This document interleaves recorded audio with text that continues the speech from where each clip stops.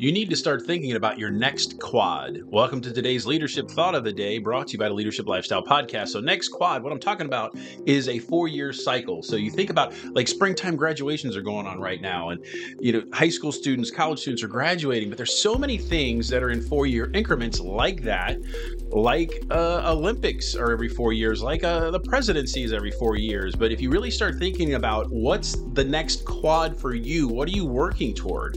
Because if you think about where were you 4 years ago? It sounds like a long time, but it really isn't. And you want to create a plan in 4-year cycles almost of where you want to be, in not just in your career, in your life. Are you going to be married? You're going to start a family. You already have a family, and you have certain wants for what your kids are doing, all those things. But think about it in terms of quads and what you can accomplish and where you can be at, so you can steadily make progress towards some of the things you want to do, and look back on that 4 years and be super proud of yourself for giving yourself a gift of moving forward. And that's today's Leadership Thought of the Day, brought to you by the Leadership Lifestyle Podcast. Grow yourself just a little bit more.